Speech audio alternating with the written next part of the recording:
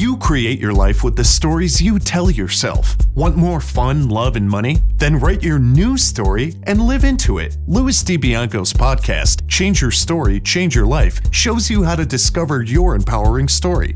You'll meet many successful people who have created magnificent lives, even when the odds were stacked against them. Plus, you'll learn the secrets of great storytelling that can explode your business. And now, here is your host, Louis DiBianco. The life you lead is based on a story you've created. And there are only two kinds of stories you can live into. One is based on what is. The other is based on what ought to be. The first is safe. The second one requires vision, risk-taking, and unshakable belief.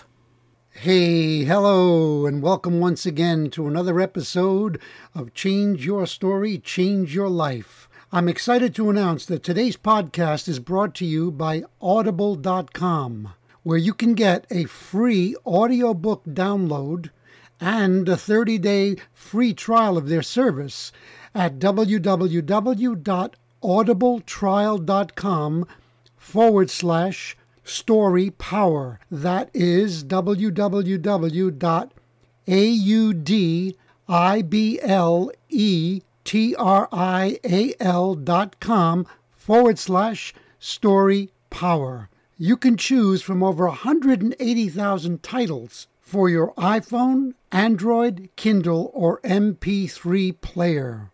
If you get value from today's show, please visit us on iTunes and Stitcher and leave us your rating and review. Then click subscribe.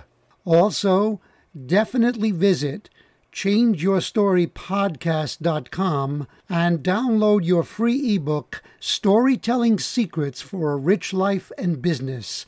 I would love to hear from you, to get your impressions of the show, and to tell me the things that you would like to see in it going forward. You can reach me at Louis, that's Louis, at changeyourstorypodcast.com.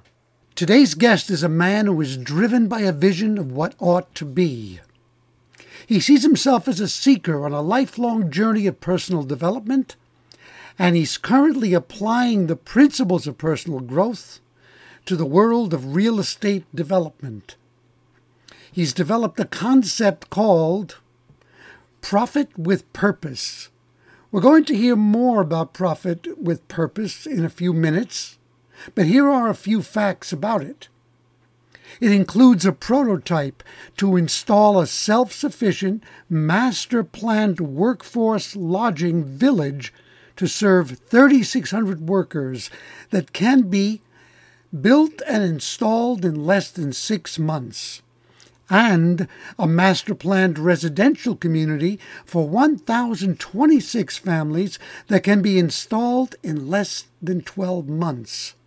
In addition to providing eco-friendly housing for thousands and thousands of people, its income potential for investors is upwards of $100 million in returns. The man's name is Anand Murthy. That is ANAND, capital MURTHY. I met Anand on my own journey of personal development, and it is with great pleasure that I can say, Anand, welcome to Change Your Story, Change Your Life. Thank you, Louis. Thank you very much for that warm introduction. It is my privilege and honor to be here with you, sir. It is an honor to be able to share my journey as it unfolds and to help illuminate the minds of the listeners, to allow them to take bigger risks, to play a bigger game, and to contribute in a bigger way. Thank you for having me on your show. Thank you, Anand. I know that this is going to be an interesting, I won't call it an interview, I will call it a journey. Anand, where are you originally from? I was born in India, and I was blessed to be part of a family where we traveled every 3 years to a new destination. My father was in the military engineering services, and his work involved the creation and construction of large civil engineering projects. So I guess development or construction was somewhere in my blood, even though I shied away from it during my education years. And he was responsible for building townships, bridges, railroads, dams, etc., large civil engineering projects. And somewhere that has stuck with me. I've had the good fortune of having traveled to every corner of India. We are a large country, currently 1.2 odd billion people. That's about 40 times the size of Canada. So for every Canadian you have 40 Indians. Think of it that way. And I think the best way to illustrate the size, scale, and scope of the diversity that we are blessed to experience is to highlight that India has 28 national languages, 676 dialects, and there are 28 states.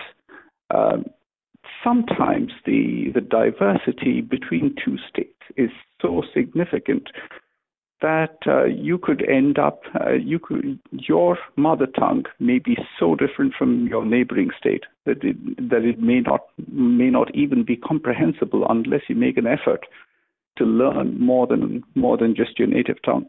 So we grew up learning 5 or 6 native languages, and that's quite common.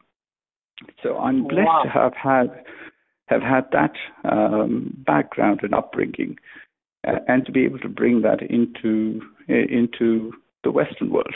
Thank you so much for sharing that, Anand. I just learned something new. I mean, I knew that the population of India was enormous, but I had no idea about the 28 states and 676 dialects. Wow! That truly gives new meaning to the word diversity, my friend. Now, in terms of language, you have a British accent. How did you develop that? Oh, it was early education. All my education has happened in India. Part of early education was in schools and convents run by nuns. Huh. Yeah, so as part of our upbringing, we receive education along the British system, and we are sort of encouraged to absorb and apply Queen's English. Very interesting. Another thing I didn't know is that you were educated by nuns. Yes. Were they Catholic nuns? Yes. India has a very large Catholic population. I think the first, so it was Vasco da Gama who came to, actually it was it St. Xavier or was it St. Francis, who came to Goa in 300 AD, was probably the first occasion when someone from out west reached India. And then later on in the 1600s was the spice trade initiated by the Portuguese, and then came the English occupation of India for a couple of hundred years from the early from the mid-1700s to the mid-1900s. And India gained its independence in 1947 by bringing together disparate states.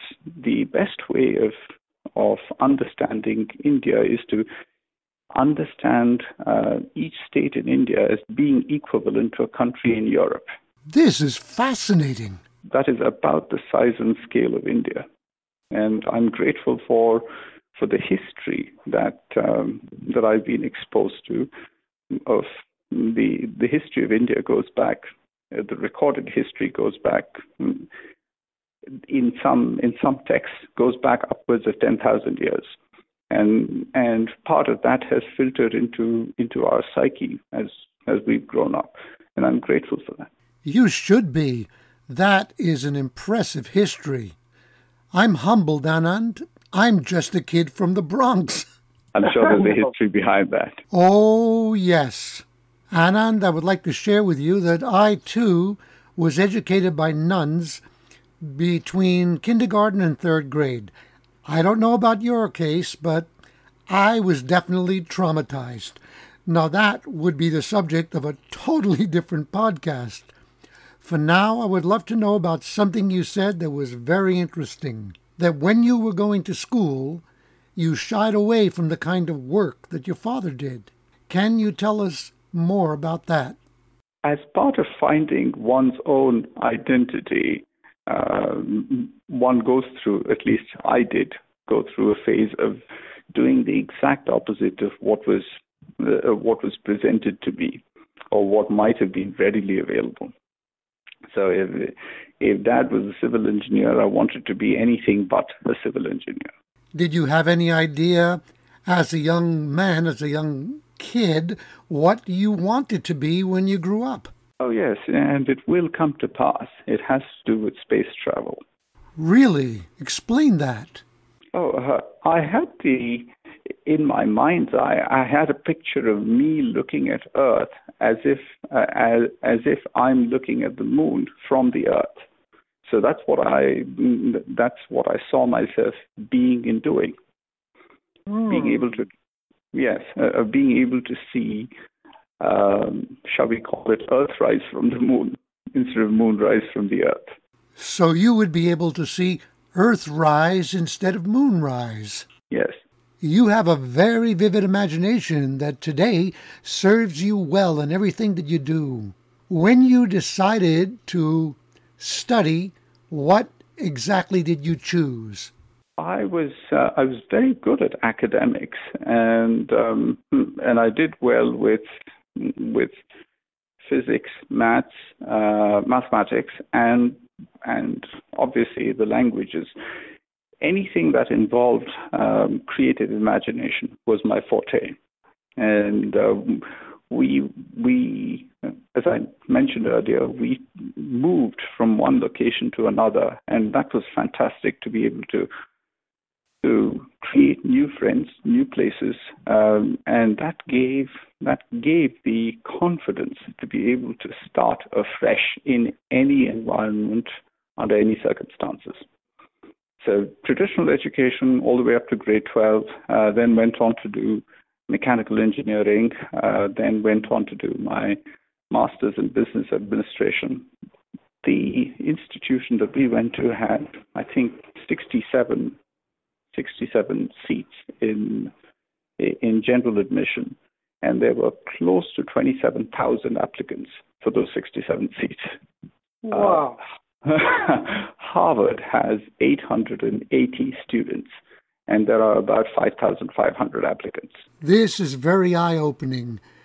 I interviewed another friend of mine a few weeks ago who is a very successful entrepreneur originally from India, and he talked about the intense competition that he faced when he was in school and how that became the fuel for his need to excel. And I'm sure that has played into your dynamic as well. Also, I want to go back to a statement you made that I find intriguing. You talked about being drawn to anything that involves creativity. And then you said that you were very good at physics and mathematics. They definitely involve analytical skills and a very sharp intellect.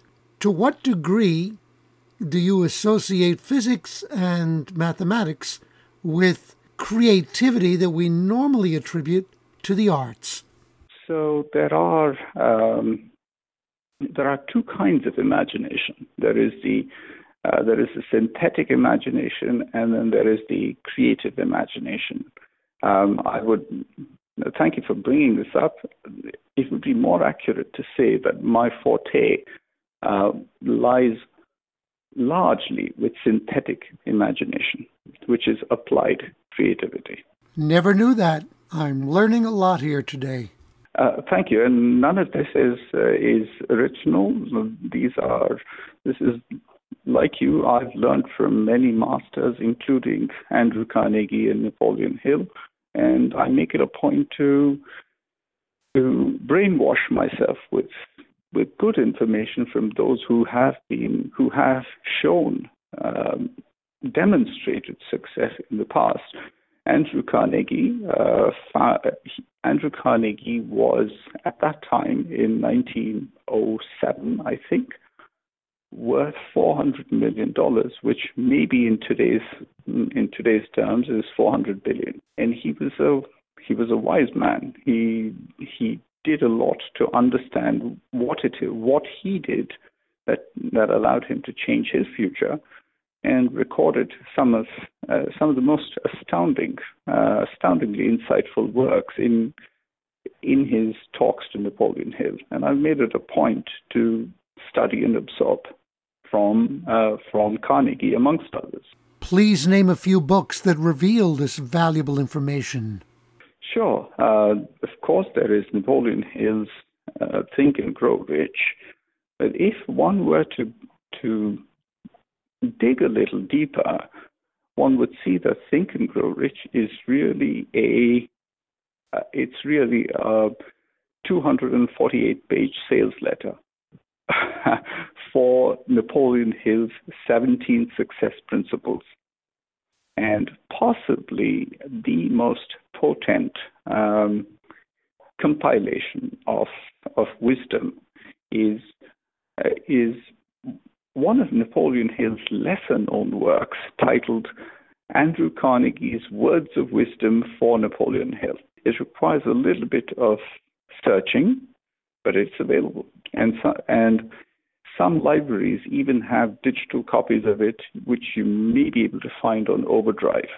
Thank you for that. To our listeners, remember that you can get free access to this life-changing material at audible.com.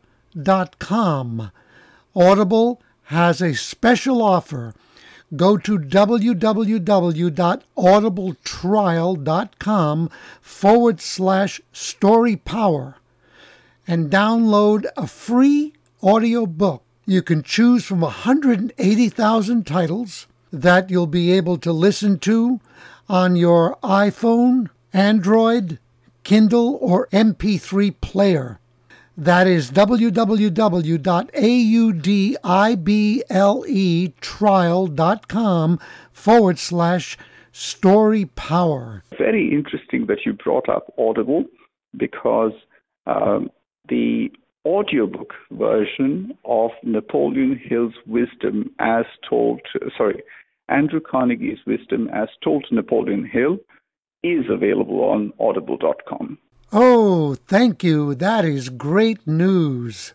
Anand, you are a very positive human being. You aspire to and usually live in your higher self. I would like to know, and I'm sure that our listeners would love to know, was there ever a time when you lived in a negative story? Yes, I did. I did go through I did confront a bout of depression when I was 17, I think, after grade 12, and this is where it introduced me to Wayne Dyer's Your Erroneous Zones, and that was a pivoting point.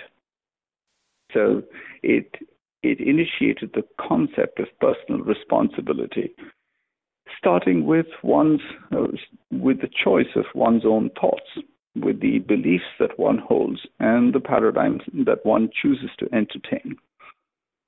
And I remember being a very angry person as well.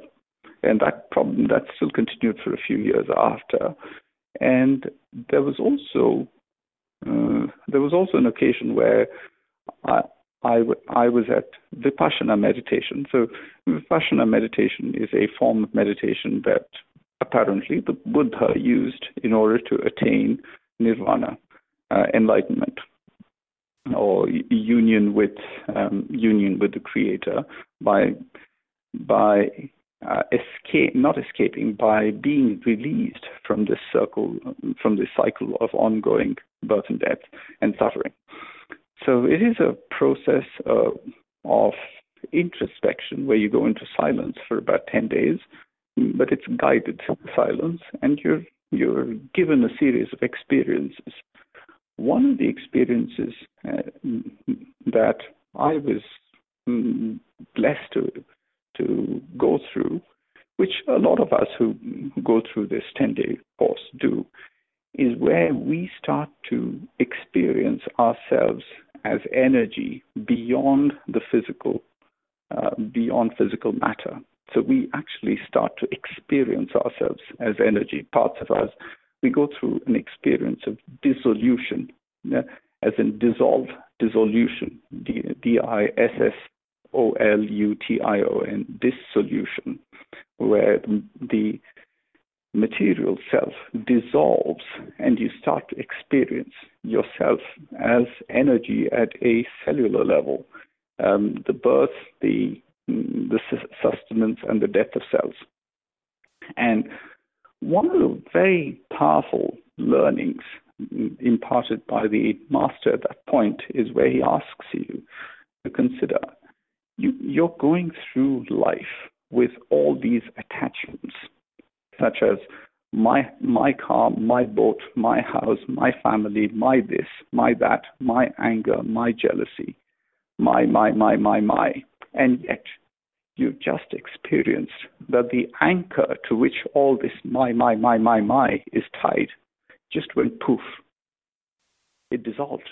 That anchor itself is an illusion. You are energy. So what is it that you're holding on to with such fervor? What anger are you holding on to? What jealousy are you holding on to? And that was a moment of epiphany that allowed me to change my story, to become more present. And not that I don't feel the emotions that one goes through, but I'm also able to view these as an observer, not just as a participant. And I'm able to make decisions on how quickly I want to let go of something or keep it. If it is a good emotion, if it is something that serves me well, then I'd like to sustain it. But if it is not, I know I'm experiencing, say, anger or fear or jealousy, and I'm aware of what is being played out on the screen. But I'm also the person in the booth who is screening the film and who can decide what gets projected on the screen. I love what you just said. You are talking my language. My concept of change your story, change your life is not just an intellectual idea. It's based on the truth that I learned as an actor, that we are always playing a role. We are always playing a character. Actors are aware of that, and they make the choices consciously. Most of us are playing a character, and we're making the choices unconsciously. But we are, at every single moment, projecting a story onto a screen and then living into it. Sometimes that story is extremely negative, and we think it is an outside circumstance, and it's not. It's something that we're creating, and the great news is that if you're creating it, you can change it. You can change your story and change your life. Anand, please share a few more thoughts about your depression. What triggered it, and specifically, what did you experience when you were going through it? When I reflect upon it, that depression was caused by a lack of purpose. was a lack of things to productively engage myself with. I was not driven by something bigger than myself. Now, one hears of, for example, postpartum depression, and that happens after a peak experience. And while I've not had an experience of the same intensity as childbirth, I can relate to that in that this was after my grade 12, and one has to work diligently towards academic success in grade 12 in order to make it one of the few colleges that have seats available, etc., etc. I've already told you about the competition for seats. But after that, it is, as with any peak experience, if you do not immediately set the next goal, you have a now what moment. And the garden that is not tended to produce flowers will automatically produce weeds. And plenty of weeds did I produce.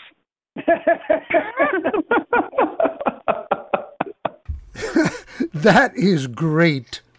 Now, as a reminder, you mentioned an important book before that was pivotal in turning you around, in helping you to change your story. And it was Wayne Dyer's book, Your Erroneous Zones. Wayne Dyer's Your Erroneous Zones. Wayne Dyer has written many transformational books. Another one that I highly recommend is The Power of Intention.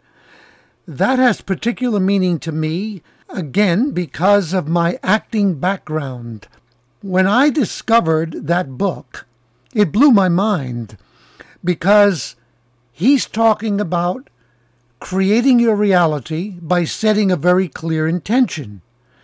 And the basis of all acting, whenever you do scene work in an acting class, the foundation for doing a powerful scene is to set a strong, clear intention and commit to it. Work from beginning to end to accomplish your intention. Once again, life and acting are using the exact same principles. That is so exciting to me, and it should be also to all of you listening. Something that you just triggered, Louis. Bob Proctor talks about two works quite often. One is Stella Adler's The Art of Acting, and the other is what's his name? Lawrence of Arabia. The actor was Peter O'Toole. Peter O'Toole, exactly, on the tip of my tongue. So he talks about how studying Peter O'Toole in his performance in Lawrence of Arabia is something he does on a regular basis in order to get into the spirit of being the person that you're emoting. So, like Cary Grant once said, I was acting out Cary Grant so often that I became him. Exactly. There's a wonderful acting book called Acting is Believing. Everything that we do, the realities that we live into, are based on our beliefs. And our beliefs are created by our thoughts that form our language, that then influence our actions, and our actions become our results, our reality.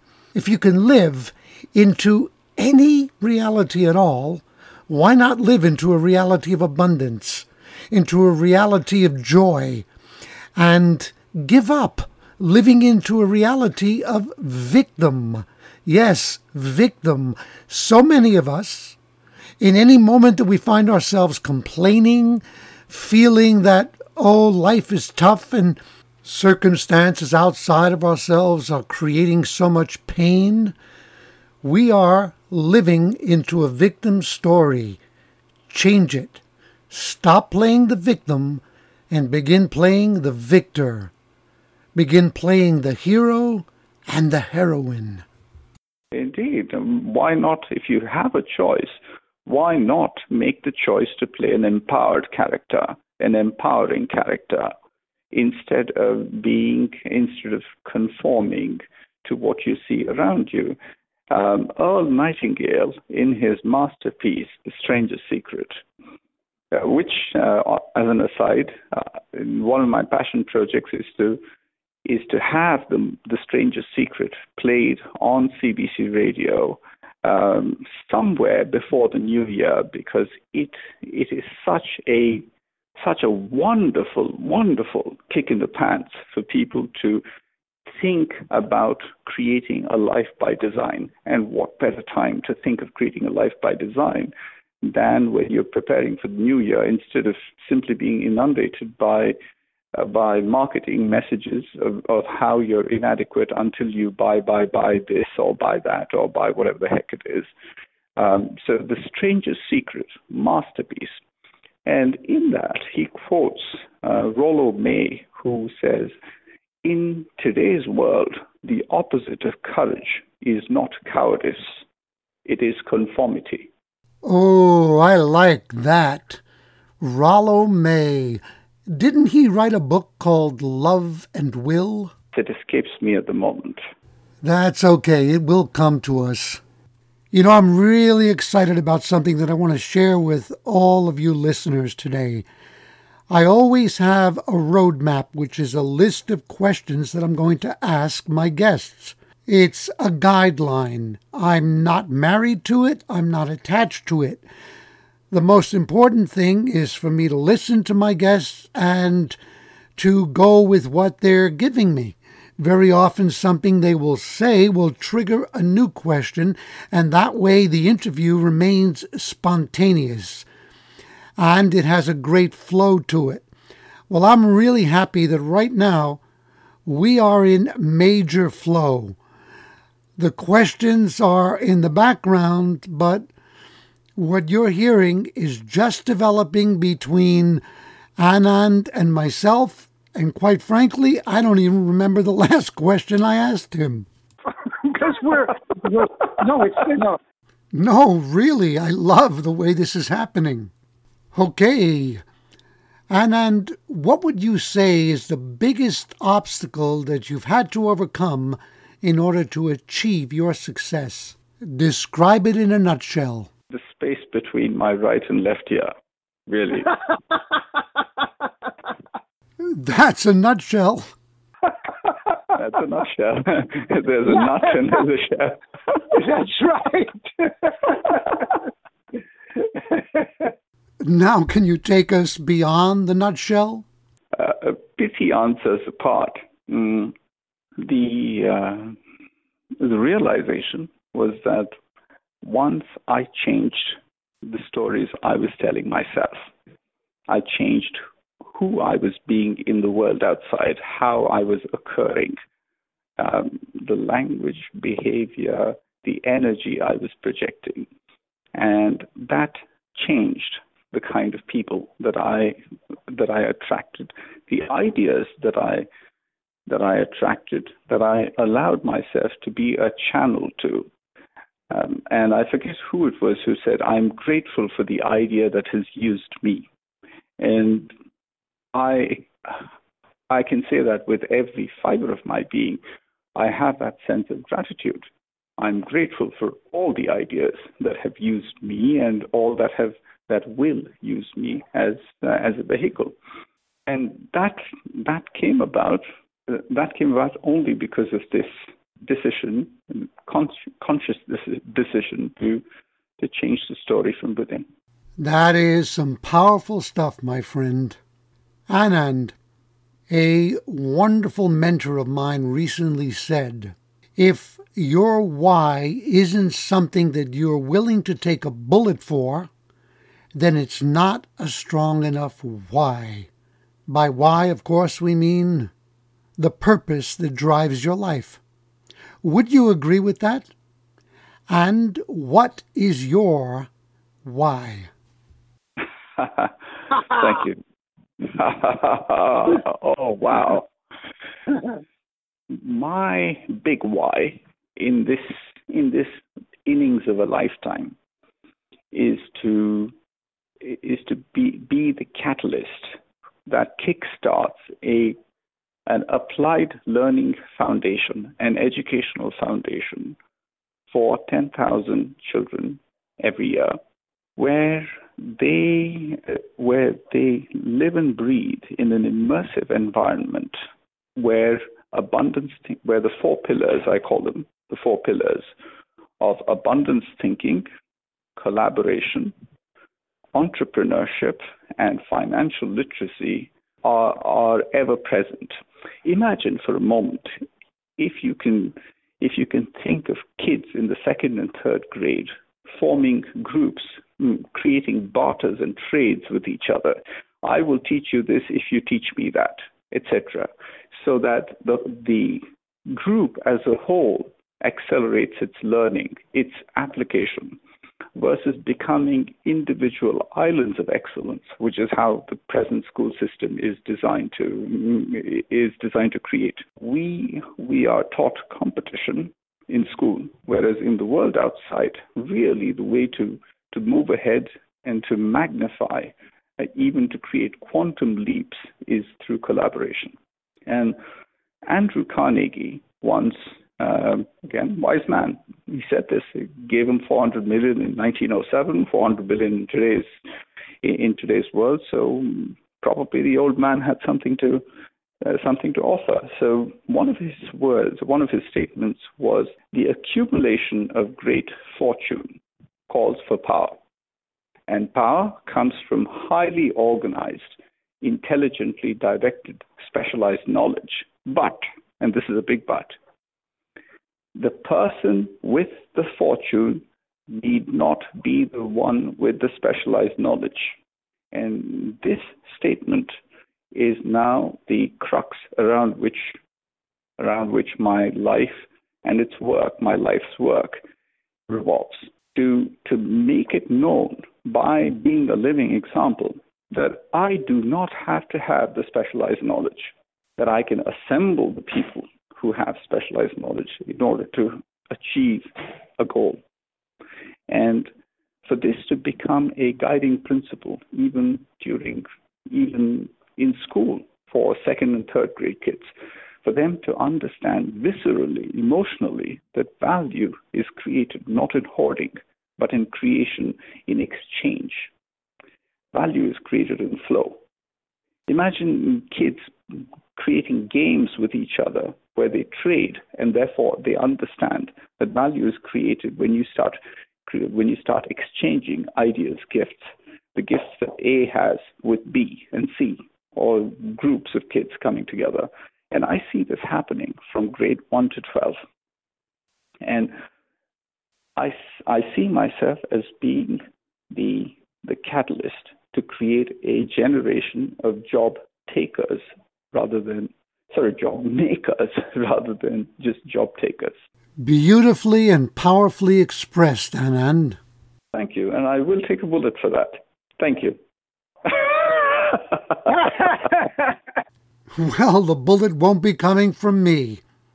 Anand, do you have a website that people can visit where they can get a taste of the ideas, the philosophy that you're expressing, and the kind of culture that you're promoting? Thank you. The website would be bridgeportdevelopments.com. Bridgeport, BRIDGEPORT, Developments, DEVELOPMENTS.com. One word, bridgeportdevelopments.com. And there's also a link there to About Me, which highlights my purpose and my big why. In fact, that's a shorter web link. It's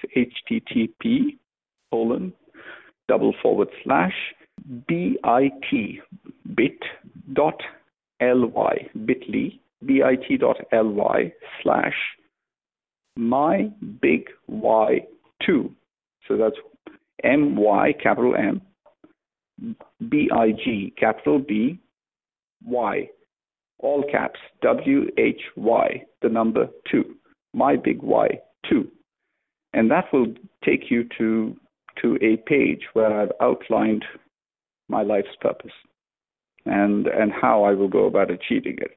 In fact, this was again inspired by an episode contained in Napoleon Hill's Think and Grow Rich, probably page 78, I think, in which the Reverend Frank Gonzalez talks about what he would do if he had $1 million. And this is a sermon that he delivered extempore. It's a fascinating story. There's even a link on this link that I just shared, which will take you to the story. The Reverend knew that there was something wrong with the education system that he wanted to fix, and he had this idea in his mind for over 2 years. And he made a decision at one point of time that he was going to raise $1 million within the next week. And he talks about how, when he made that decision, even though he had no facts to go with it, he just knew he was going to have it achieved one way or another. He felt a sense of lightness, and the question that came to him was, why didn't I do this earlier? And because he had this burning desire for a definite major purpose, that vision was so clearly implemented, it was so clearly visualized in his non-conscious that he was channeling something even beyond him. In fact, when he went to deliver the sermon, he found that in his excitement to get to the pulpit, he had left his notes behind, but there was hardly any time to go back. So he just closed his eyes and let it flow.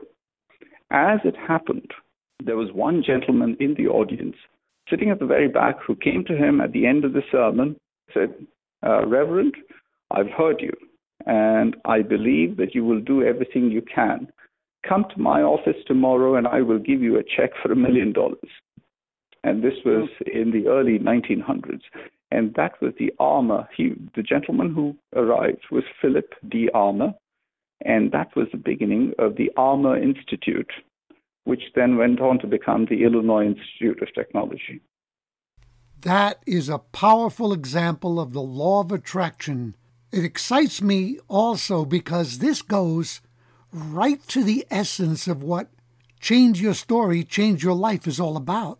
The idea that if you will have the faith to believe in something before you see it, before you have any evidence for it, and then act upon that faith, take actions to make it happen, don't be concerned with how it's going to happen, that you will create the reality that you put your faith in. This is a game changer. I hope that everyone listening really gets this and that you are willing to put this to the test, to take a risk, to make some significant changes in your life. You have absolutely nothing to lose and so much to gain. Indeed. And in fact, that was also one of Wayne Dyer's books, if I'm not mistaken. You will see it when you believe it. Yes, it is. You'll see it when you believe it. The Way to Your Personal Transformation by Wayne Dyer. Now, talking about books, earlier we mentioned the name Rollo May, Rollo May, M-A-Y. And we were thinking of titles. The two titles that I now recall are Love and Will and The Courage to Create. Remember that you'll most likely be able to find these as audio downloads at audibletrial.com/story power. Not only will you be able to choose one for free, but you'll get a free trial of the Audible service. Definitely check it out. And let's shift gears into another fascinating topic. There's a futuristic movement called The Singularity. I'm certain that you're aware of it, and you may very well be involved in it. What is your take on it, and are you involved in it at this moment? Since the idea of singularity has many different facets to it, there's physics, there is metaphysical, emotional, spiritual. Tell me more about in what context you brought this up. Yes, I'm talking about technological singularity, the hypothesis that the invention of artificial superintelligence will abruptly trigger runaway technological growth, resulting in unfathomable changes to human civilization. Okay, perfect. And one of the things I didn't mention earlier, which was immediately triggered, was I am an avid follower of the work of Peter Diamandis and Ray Kurzweil.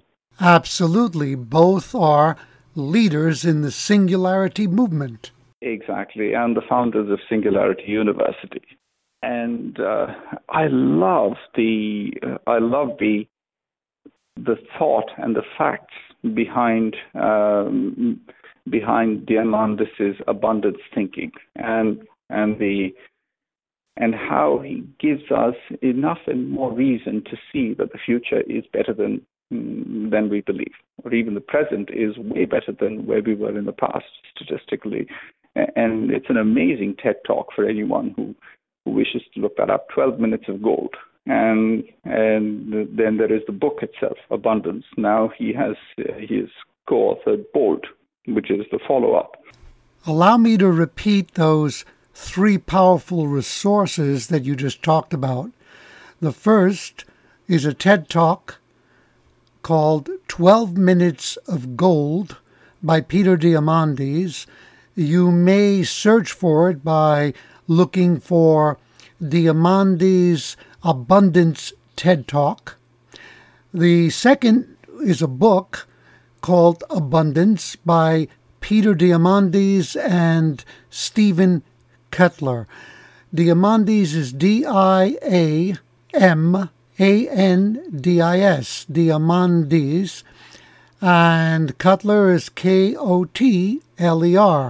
The third is also a book by Peter Diamandis and Stephen Kotler called Bold, How to Go Big, Create Wealth, and Impact the World. I recently listened to the audiobook of Bold.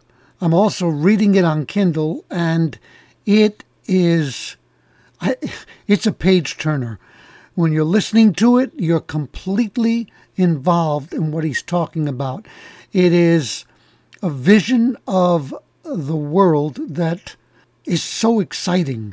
I mean, Abundance, the subtitle is The Future is Better Than You Think. And these men are not talking about woo-woo. They are grounded in science. Absolutely will change your story and change your life. So I'm harnessing some of the ideas that came out of Singularity U and even Diamandis's own experience by putting together and by being the catalyst for a contest called Housing Innovation Challenge, where I'm challenging designers from across the world to come together for a substantial prize that will, the outcome of which is to create an implementable blueprint for workforce housing and residential lodging that can deliver a large number of high-quality homes for within a shorter span of time and within manageable costs. Now, when you think about it, mankind has figured out how to launch a spaceship to the moon for less than $5 million per launch, and that number is falling. It used to be $1 billion per launch, which dropped to $100 million, and now Naveen Jain with Rocket Labs is is readying himself for 2 rocket ships to the moon as part of his Moon Express program. And the budget there is $5 million per launch. Okay, he's got 2 launches planned. And this is in order to compete and win the SpaceX prize for flight to the moon. Any significant development, or several significant developments, happened as a result of a challenge. Lindbergh flew from the U.S. to Paris as a result of the challenge. Now, what was it? Virgin Galactic won the initial X Prize to send man into outer space, which is 100-kilometer altitude above the Earth's surface, to do it twice within a 2-week period, and for it to be privately funded. Those were the criteria that Diamandis laid out. But his knowing there was that we can fuel any number of such quantum leaps by using the concept of a challenge. Human beings love contests. We love challenges. Why not use it for good? So I'm using the same idea that came out of Singularity U and Diamandis to accelerate the development of 2 real estate projects, master plan communities. If you think about it, if man can send a rocket ship to the moon for $5 million, why should it take 3 years or 5 years and hundreds of millions of dollars to provide good quality, affordable housing? Why? There really isn't a reason. In fact, McKinsey, the consulting company, did a study, and they have highlighted why construction as an industry is ripe for disruption. Most of the projects, a majority of the projects, are at least 20% over time budget and sometimes 80% over cost budget. Because construction is a serialized process that hasn't really changed since the time of Adam, one would say. If Volkswagen or Ford have figured out how to produce 1 car every 7 minutes, if Boeing has figured out how to turn out 47 jets, Boeing 737s every month, 47 Boeing 737s every month.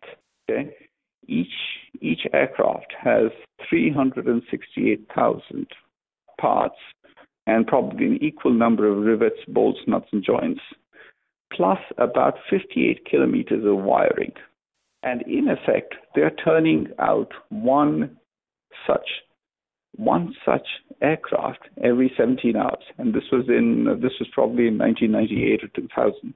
It may have improved even further. Where is that level of quantum leap when it comes to construction? Why is it still such a horribly serialized process? When you have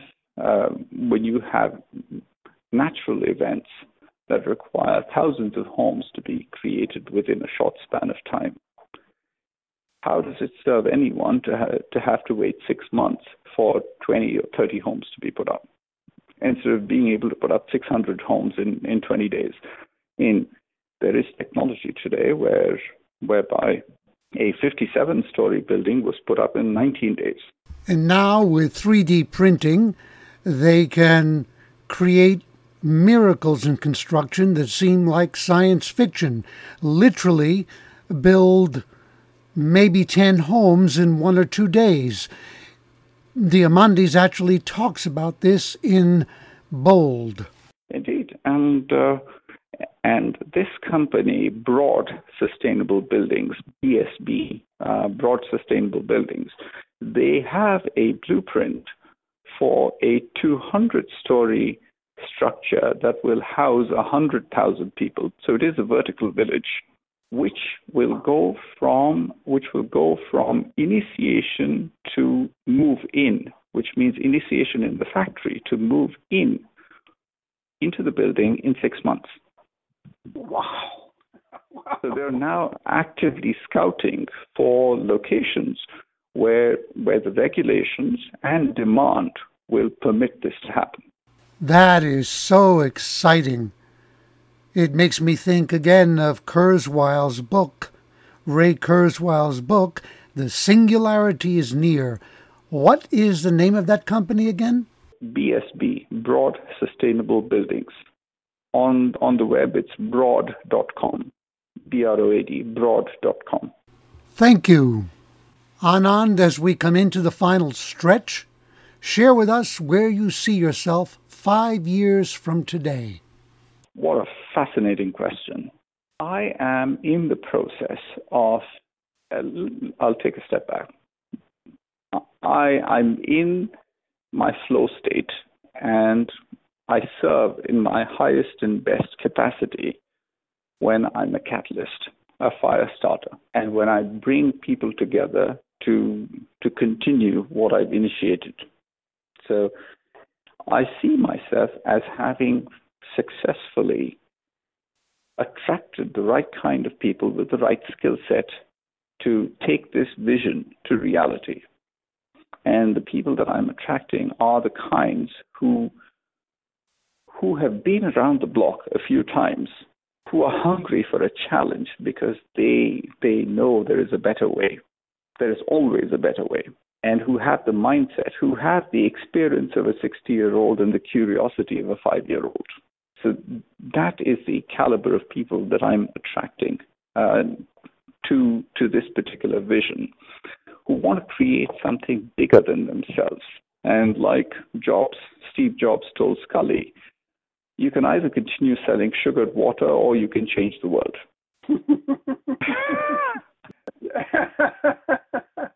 And obviously you are interested in changing the world.